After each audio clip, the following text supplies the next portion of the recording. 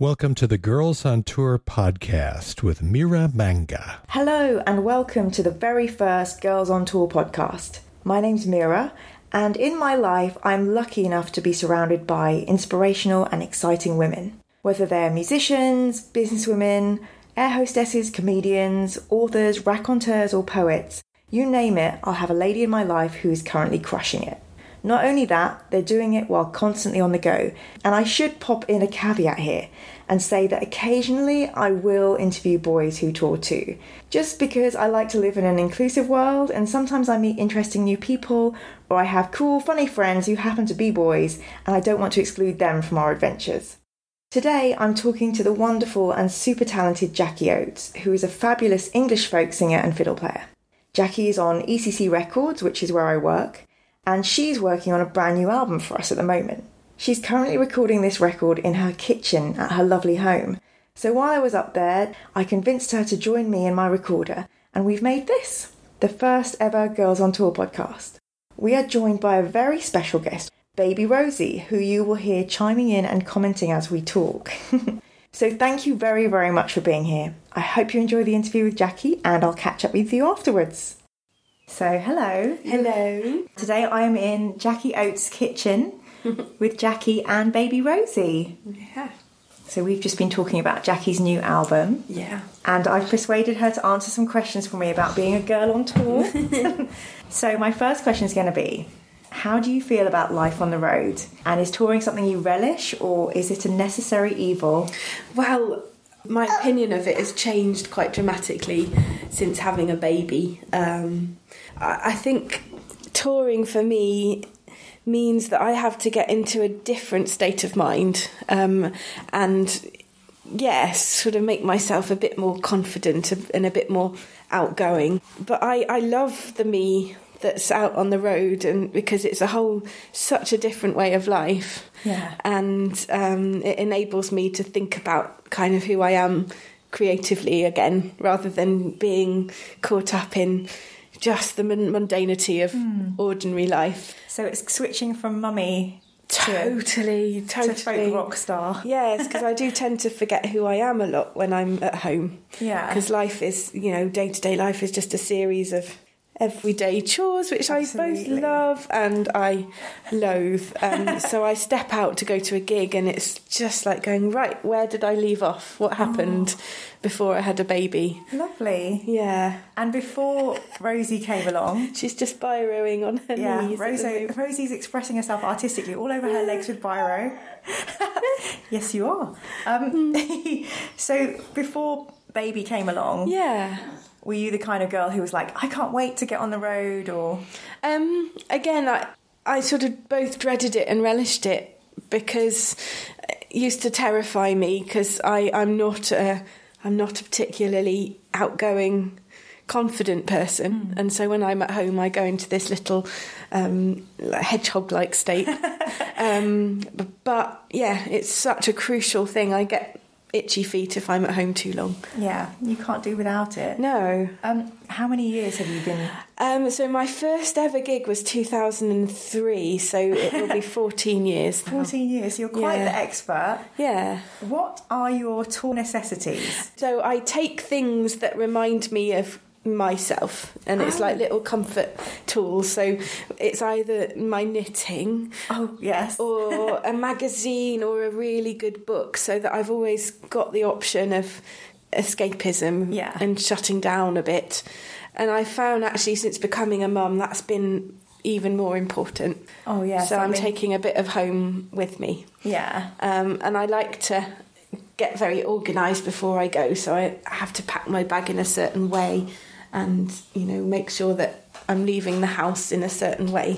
Yeah. So everything is ordered and sorted. That's the kind of person I am. So it's not chaos when you arrive? No. Yeah. And that calms me down. Oh, that's good. Yeah. And does Baby Bunny ever come on the road with you? Yeah. So Baby Bunny came with me the whole of last year, because I was feeding her, and I think it's kind of made her quite an extrovert. She loves people and strangers and talking to people. Because she's meeting about 1 billion people at each venue. I'm really glad we did that. So she's led quite an exciting life, really. Aww. And she came along. I had a gig in Dorset yesterday, and she came to that and was running around outside. And so cute. Yeah, I think she's really lucky that, she's getting all these experiences. So we need to get you a baby on tour casting. And then, so basically, you and I, we are kind of in our own way. We like the comforts. Yeah. And we'd like to be like little princesses. So I was wondering, because obviously Mariah Carey will have butterflies or whatever she requests. Yeah. What would you class as tour luxuries, and what have been the high point of your touring life? Have you ever had anything ridiculous or...? Yeah, so for me, like, one of the things I look forward to about going away is going to Costa, or just going to a nice cafe. So I'll know that once I get to the place I'm playing, I can search out the nicest cafes and the nicest coffee or frappes, or so good food. Yeah. Because I live in a very quiet little town with only 2 cafes in it, so I don't get out very much normally. So that's a real luxury. I think the best tours I've done have been where we've been on a tour bus and you wake up in the town where you're meant to be that night, so you've got a whole day to explore. Yeah. And you just take life at a totally different pace, and there aren't any of the normal necessities, so you don't have to do boring adult things. You can just seek out a great cup of coffee. Go to museums and cafes and sit and write postcards. And you make it sound so lovely and civilised. In my kind of fantasy about life before motherhood, I focus on those tour bus tours. Because you, of course, toured with the Imagine Village. I did. Which had about 20 band members, right? It did. Boys and girls. Yeah. Ridiculous. And I remember getting up in the middle of the night, one of the nights when everyone was asleep, and just the sounds of the snoring from everyone's bunk was incredible. Oh gosh, you should have recorded that. Yeah, surely. I did. I had it on my phone for a while. It was so funny. Who was the loudest, could you say? Okay, we'll see if we can keep that in. Rosie's climbed on a poof. So with obviously Now Baby, and also you teach violin and music. Yeah. And you have lovely... Rosie approves of this question, because I'm just about to say, and you have lovely Morris Dance champion husband Jack. Yeah. So how do you manage balancing life admin and relationships while you're touring or away from home? When I'm away from home, I would say you have your phone and your iPad, but actually you go into a state of mind where you can't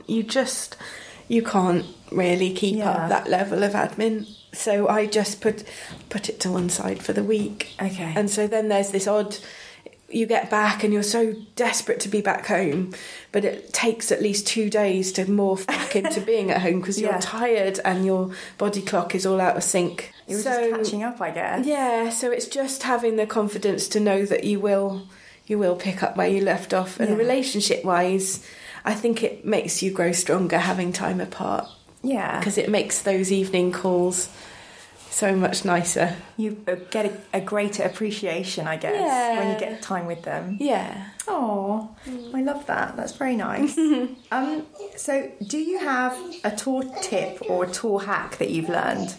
Again, with me, I always leave so much spare time. Yeah. So I never be late. Never be late. Never put yourself in a situation where you're thinking, am I going to make it? Yeah. Because you don't want to waste energy worrying, because all of that energy and adrenaline needs to go on transforming you from you to performing you. Yeah. So, for example, I went to London on Saturday. Yeah. And that was quite a big deal for me, because I've been in my little town without going anywhere for a few weeks, and so I left a ridiculous amount of time, and so I got to the venue and I had time to go and sit in a cafe and relax and not put my brain through too much, and it really helps. Yeah. Even though you're sort of wasting time. Well, I guess it's kind of preparation and meditative time rather than screeching to the venue and having to jump straight on stage. And the other tip, if I could get another one in there, it's you just trying to eat healthily and kind of eat natural food and not eat too many kind of processed stodgy things that are Like going to sit in your tummy. Pasties because then it takes you so long to recover. And it's only being in my 30s that I've learned that lesson. Okay. I've lived on beige food for a decade. No more beige food. That's a great tip. Okay, so my last question would be, and it doesn't have to specifically be aimed at girls, but any advice for anyone contemplating or taking their first ever tour as a musician or artist or... Oh, any advice? I'd say, the more preparation you can do in advance, the better. So make sure you know where you're staying, how long it takes to get to places. You've talked to the venue, you know what time you're meant to arrive. Don't leave anything to chance. Because again, it's about not allowing yourself unexpected stress. I love that. So you can keep on top of it all. Preparation is key. Yeah, and be gentle on yourself. Oh, well, thank you so much. Oh, it's a pleasure. And thank you, baby Rosie, as well. Yes, for not shouting. Yeah. Do you think Mummy did well? Mummy did well. Okay, so I'm going to have a cup of tea in Jackie's kitchen, and I hope you enjoyed the very first Girls on Tour podcast. Bye! You're listening to Mira Manga and the Girls on Tour podcast. Thank you so much to Jackie and baby Rosie for being the first ever guests on the Girls on Tour podcast. Jackie will return with hopefully some sneak peeks of her new album. So in the meantime, be sure and like her page on Facebook, and you can check out her artist page at ECC Records too. If you have any questions or suggestions or feedback on what we're doing here, please email me at girlsontourpodcast@gmail.com. I would love to hear from you. Finally, some gratitudes. Thank you so much to Voice of the Podcast, Bill. Hear him at radioparadise.com and enjoy some blissful listening. Thank you, Rodri Marsden, for producing the theme song, Abby from abigailbalf.com for our Girls on Tour logo, and finally, my mentor and editor, Mr. Charlie Moores. Tune back in next week where I will be interviewing businesswoman, globetrotter and socialite Tamia Dyer. I really think you're going to enjoy it. And until then, happy trails and see you next time. Bye!